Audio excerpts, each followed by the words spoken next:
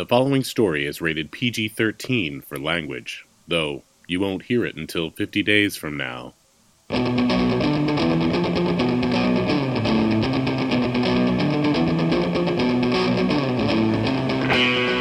Escape Pod 412 September 5th, 2013 30 Seconds From Now by John Chu.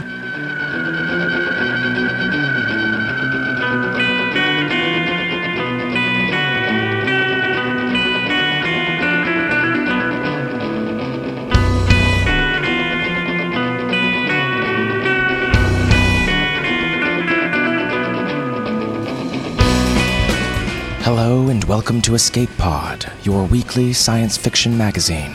I'm your editor, Norm Sherman. We've got a cool story this week about seeing into the future. Not really a skill I'd want myself.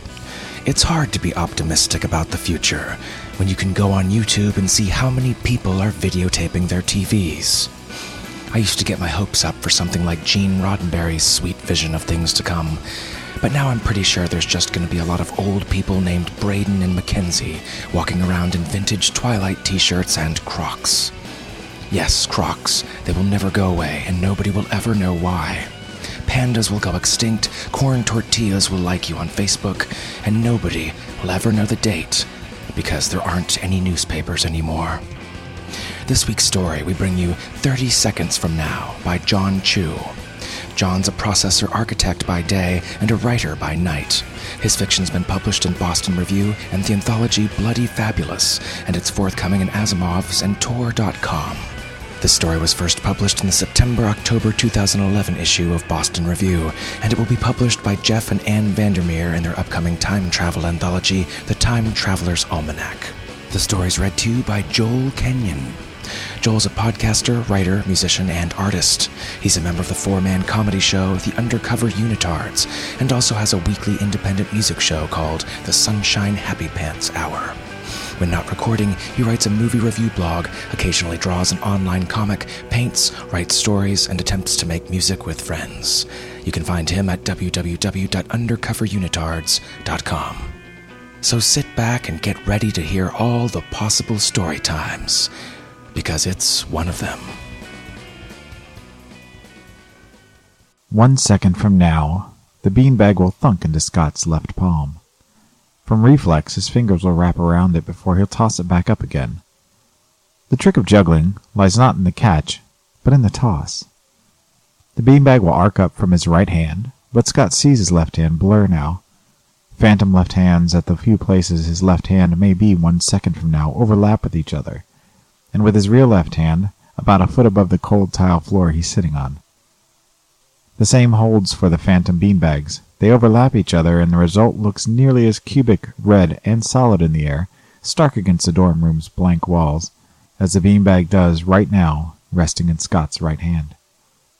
He's making a good toss. The catch will be easy. His 3 beanbag cascade looks to him the way he imagines it must look to anyone else. Well, if they were nearsighted and missing their glasses. When he makes a bad toss, translucent Scots scatter across the room. They reach for the beds on either side of him, lunge for his on his roommate's desk, and dive over his bed for the closet. They all stretch for the myriad translucent beanbags raining from the stucco ceiling. The beanbags threaten to knock over the desk lamps, bury themselves in the acting textbooks that line his closet shelf, and smack against the window blinds. A desperate enough toss and a phantom beanbag may fly through the doorway into the hall. He does not need his time-skewered senses to know he will eventually make a bad toss. As hard as he tries to keep his sight solid, to make his life predictable, he will drop a beanbag. That's why he's sitting on the floor. It's easier to pick up dropped beanbags that way.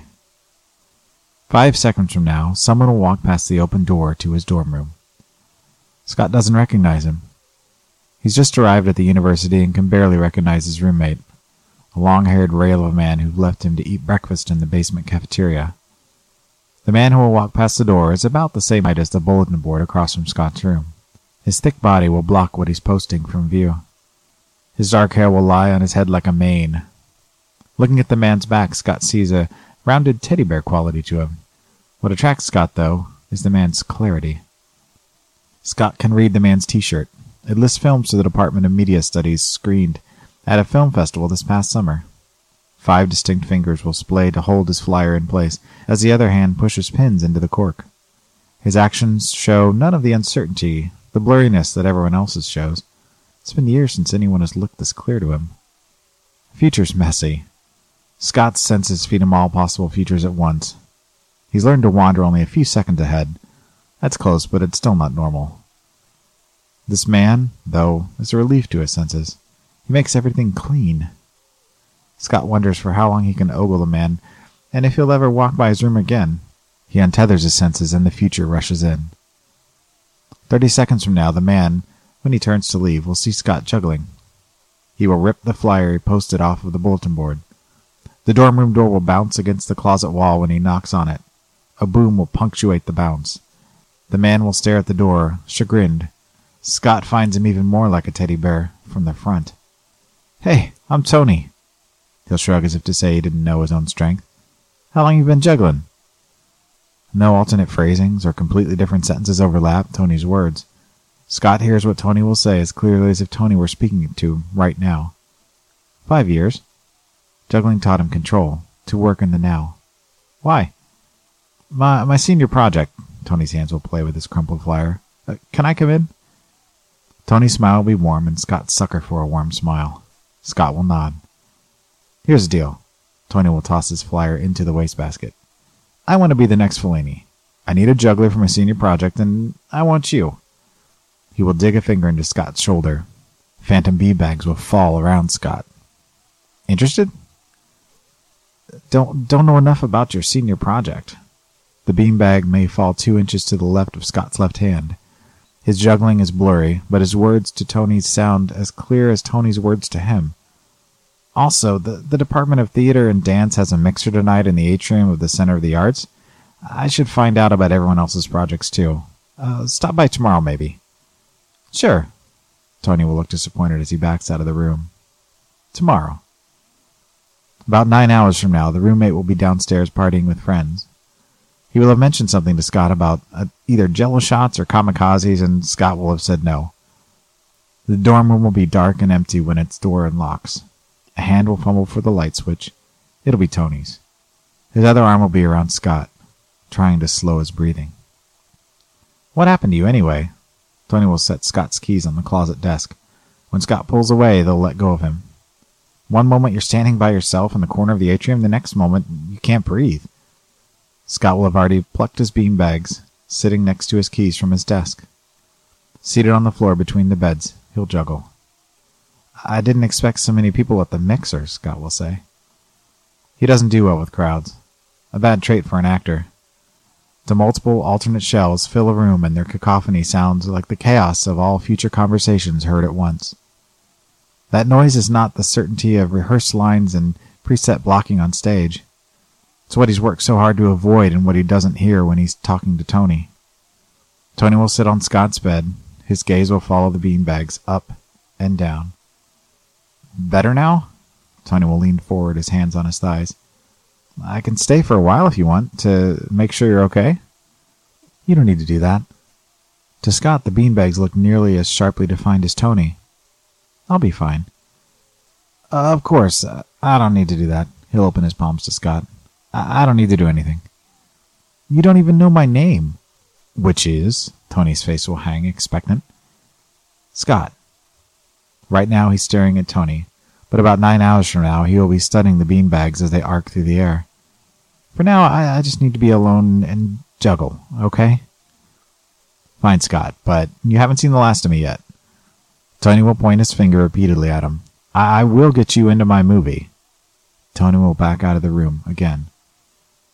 4 days from now, Scott will have his jacket on, his juggling gear in his backpack, when the dorm room door will rattle with polite knocking. It'll be Tony. His right hand will clutch a paper bag. The smell of roasted chicken and cornbread will waft through the doorway.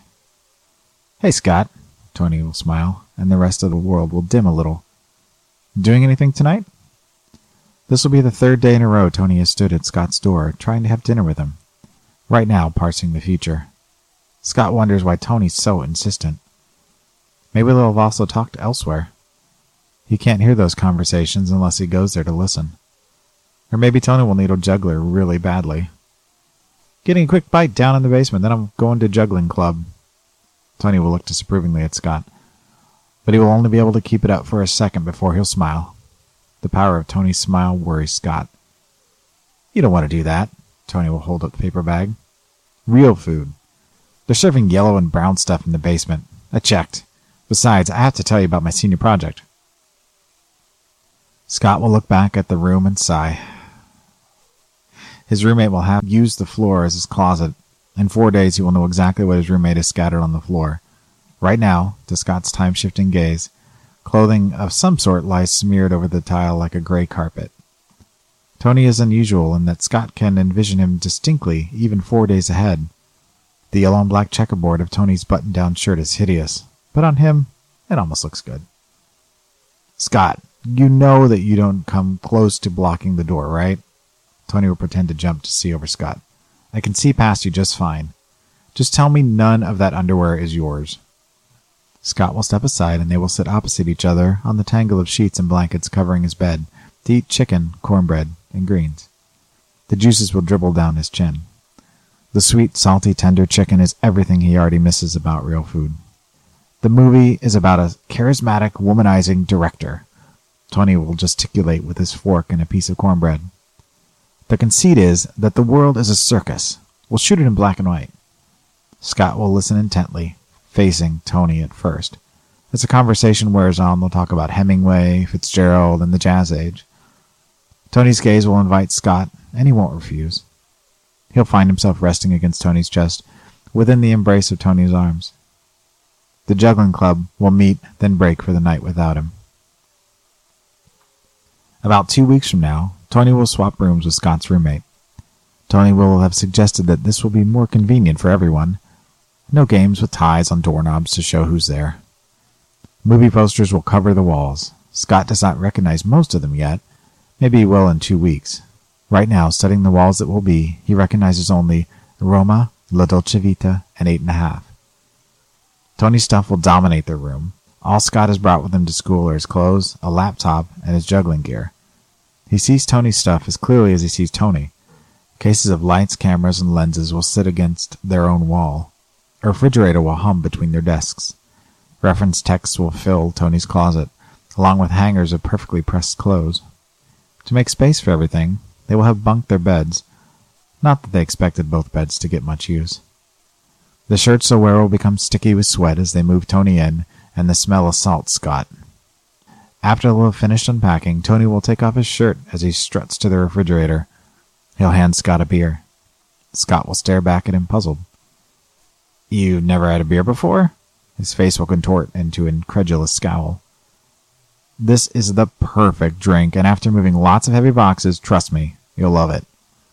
Scott will be so parched that he barely notices any bitterness. Astringency rides on bubbles that explode in his mouth and flow down his throat. His second sip will be a chug. Hey, don't drink it all at once. Tony will hold his own bottle out to him. To my, among other things, best buddy. Scott will nearly choke on the beer. Tony will pound Scott's back. When Scott's finished coughing, he'll find Tony's left arm around his shoulders. What's the matter? Tony will squeeze Scott's shoulders. Didn't you ever have a best buddy before? Scott didn't. High school was an acting exercise. Camouflage. Pretending he never heard all the things people might say. Pretending he never saw all the things they might do. Pretending he was what everyone else expected. About 4 weeks from now, Scott will be on the floor in his pajamas, juggling, waiting for Tony. The door will rattle against the jamb several times before Scott hears a key inserted into the lock. Scott likes to keep the door locked. Tony always assumes the door will be unlocked. Scott, through his time-shifted sight, has seen Tony forget the door will be locked several times already in the 2 weeks since they started living together. Where have you been? Scott will stifle a yawn. He will catch his beanbags, then rub his bleary eyes. I need to tell you something. I'm starting production of my movie. Tony will drop his backpack on this desk. Are you okay? Tony will wrap himself around Scott on the floor. His lip will touch Scott's neck. well beyond the point when Tony ought to have been a scattered, transparent ghost. The hair on his arms will be crisp, sharp, and distinct. Scott will share with Tony his secret he's never shared with anyone else. Something I want you to know about me. Scott's words will be slow, as much from fear as from tiredness.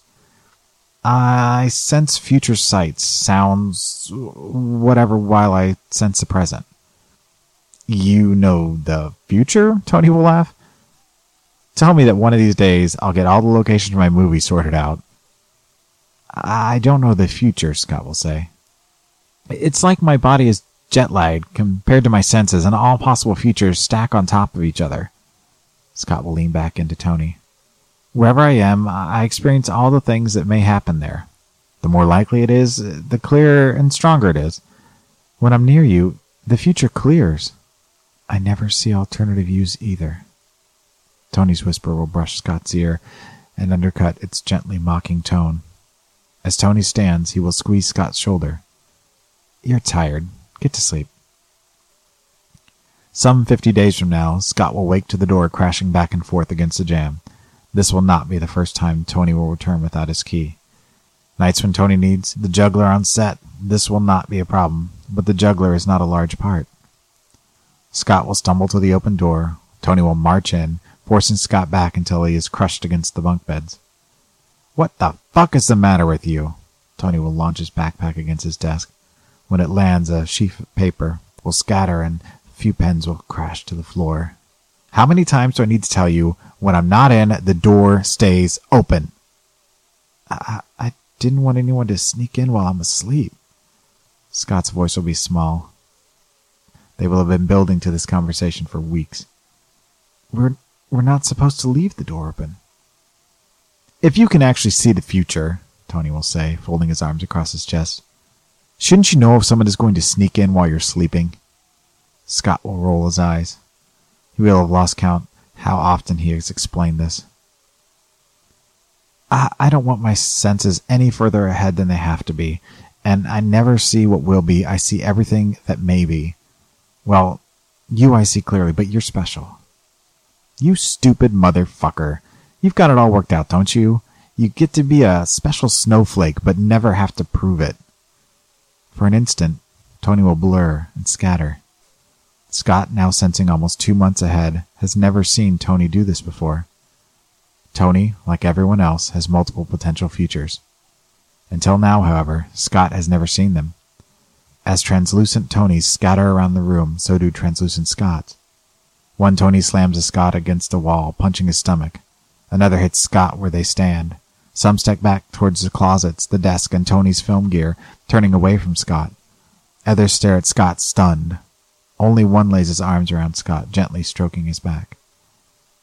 Scott and his future self both feel all these alternatives at once. His mind reels from the shock of pain breaking against his nose. A salty metallic taste slides down his throat, even though he may not bleed that night.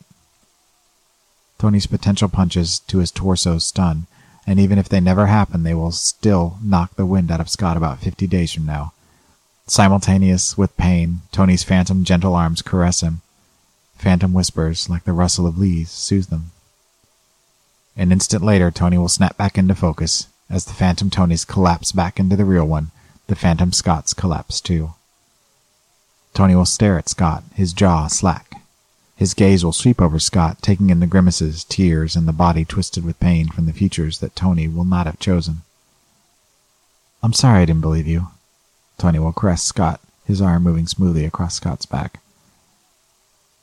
I'll never even think about hurting you again, I promise. The actors who I picked have all been real assholes, but I shouldn't take it out on you. I'm sorry. Tony will be unusually attentive that night. He won't press, though, when Scott refuses his attention. 3.5 months from now, both closets will be empty. Tony's gear will be stacked in black boxes almost exactly where Scott is sitting right now. The future Scott will be sitting on the bottom bunk, cross-legged, folding his shirts. His pants will already be packed in the suitcase sitting on the desk. The refrigerator will be empty and unplugged, its door ajar. The dorm room door will swing open and clang against the wall.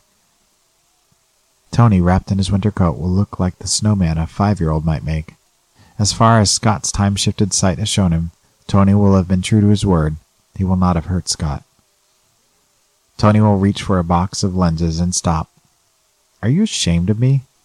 Scott will look at him. What? He will drop his cast t-shirt from the theater and dance department's fall musical onto his lap. Why would you think that? You never bring any of your friends here. His gaze will sweep past him like a final exam. You do have other friends, right? Scott will look at his beanbags on the desk, his acting text sitting on the closet shelf, the climbing gear lying on the closet floor. Sure, but this is the room where I don't have to work to untangle my senses. Bringing my friends here would make it like the rest of the world for me. Tony's face will twist into a frown. He'll pull his chair from his desk and sit in it backwards facing Scott. Tony's arms will rest on the top of the chair back. It's ironic that I have to talk to you about the future. He'll take a deep breath. You know this will end, right? It's winter break. He'll shrug. After the spring semester, I'll be gone, but you'll still be here. You've met someone else? Tony will laugh. No, I only direct like Fellini. 6 months from now, I'm going to graduate. You should keep your options open. Scott's brow will furrow. He'll look at the boxes of gear stacked ready to go. You're moving out? He'll pick up his t-shirt and twist it in his hands. No, of course not, Scott, and you're not moving out either. Tony will sit next to Scott, his hand on Scott's thigh. If you want to keep fucking, I'm completely willing. As much and as often as you want. But us, it's going to end in 6 months. You have lots of possible futures, and they probably don't involve me. Just saying. Scott's eyes itch. His t-shirt will be a pretzel in his hands. Can you leave me alone for a moment? Tony will nod. He'll stand, avoiding the top bunk, his face unapologetic. His hands will slap onto his topmost box of gear. With a grunt, he will heft it out of the room. Right now, the beanbag thunks into Scott's left palm. His eyes still itch, and he feels the grief he'll feel again at the end of the semester. A ghost Scott moves to shut the dorm room door. If he closes the door, he and Tony will never meet. Tony will never learn how to hurt Scott in a way that only he can be hurt. Tony will never hurt him in a way that anyone can be hurt. Scott sighs. All he's done for years is hide. He's already lived that kind of hurt. He throws a beanbag into the air and waits for a man with a flyer to arrive. He's seen the movie of his life. Now, he'll live the whole thing.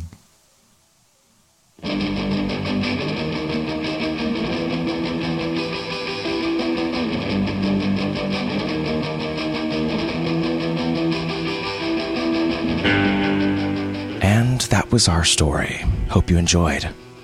Knowing the future, or even the future vaguely hinted at, is usually more trouble than it's worth. Just ask Michael J. Fox. All I'm saying is he was fine before Back to the Future 3. Let's hit some episode feedback with Escape Pod's assistant editor, Nathan Lee. Take it away, Nathan. Greetings and salutations, Escapodians. Assistant editor Nathan here with the feedback for episode 407, Mono no Aware by Ken Liu. This was a cautionary tale about building your spaceship entirely out of papier-mâché and damp tissue, and it was tolerably well received, though reaction bordered on negative if you factored in the critical acclaim it received. The general response on the forums was that the writing was beautiful and the themes engaging, but the nuts and bolts science and plot points didn't hold together as well, which I guess tells you the difference between forumites and Hugo voters. Infinite Monkey, speaking for the opposition, said, I like Ken Liu's stories, but this just seemed contrived. Specifically contrived to tell a story about tragic Japanese self-sacrifice over American can-do optimism. But that's not my issue with the story, it's that it falls apart on basic science grounds, and when someone without even a bachelor's of science can see that, you've got a problem. Not only is the idea of a hat-trick killer asteroid beyond improbable, it strikes me as unlikely that a society that could build viable interstellar spacecraft couldn't deflect a rock. Second, I have trouble buying a tear in a solar sail small enough to be barely noticed and still be repairable, large enough to affect the navigation of the ship. And third, really, no one else could navigate the struts? Because I know what I'd start training on day 2 of the journey. Repair crews. You're gonna need them. Benjamin J.B. had an interesting counterpoint. I'd specifically like to point to the end of the story where our narrator notes that his self-sacrifice isn't a single and tragic act of sacrifice, but one chain in a series of heroic moves. American Dr. Hamilton's building of the ship, which is pretty can-do and optimistic, is part of what's necessary, as is Hirohito's father teaching him of the necessity of sacrifice, as is Mindy singing, as is, and so on. Without the American can-do optimism of building the ship, there's no Japanese self-sacrifice that means anything in this story. Well, that's all for this week. Join us for next week when we sacrifice ourselves so the comments thread from episode 408 might live. See you then. Thanks, Nathan. All right, folks, that's our show this week. Remember, Escape Pod's a production of Escape Artists Incorporated, and it's brought to you with a Creative Commons Attribution Non-Commercial No Derivatives license, which means don't change it, don't sell it, but feel free to share it all you like. We run off the generous support of listeners such as yourself, so consider making a donation to Escape Pod to help us pay authors and keep the show going each week.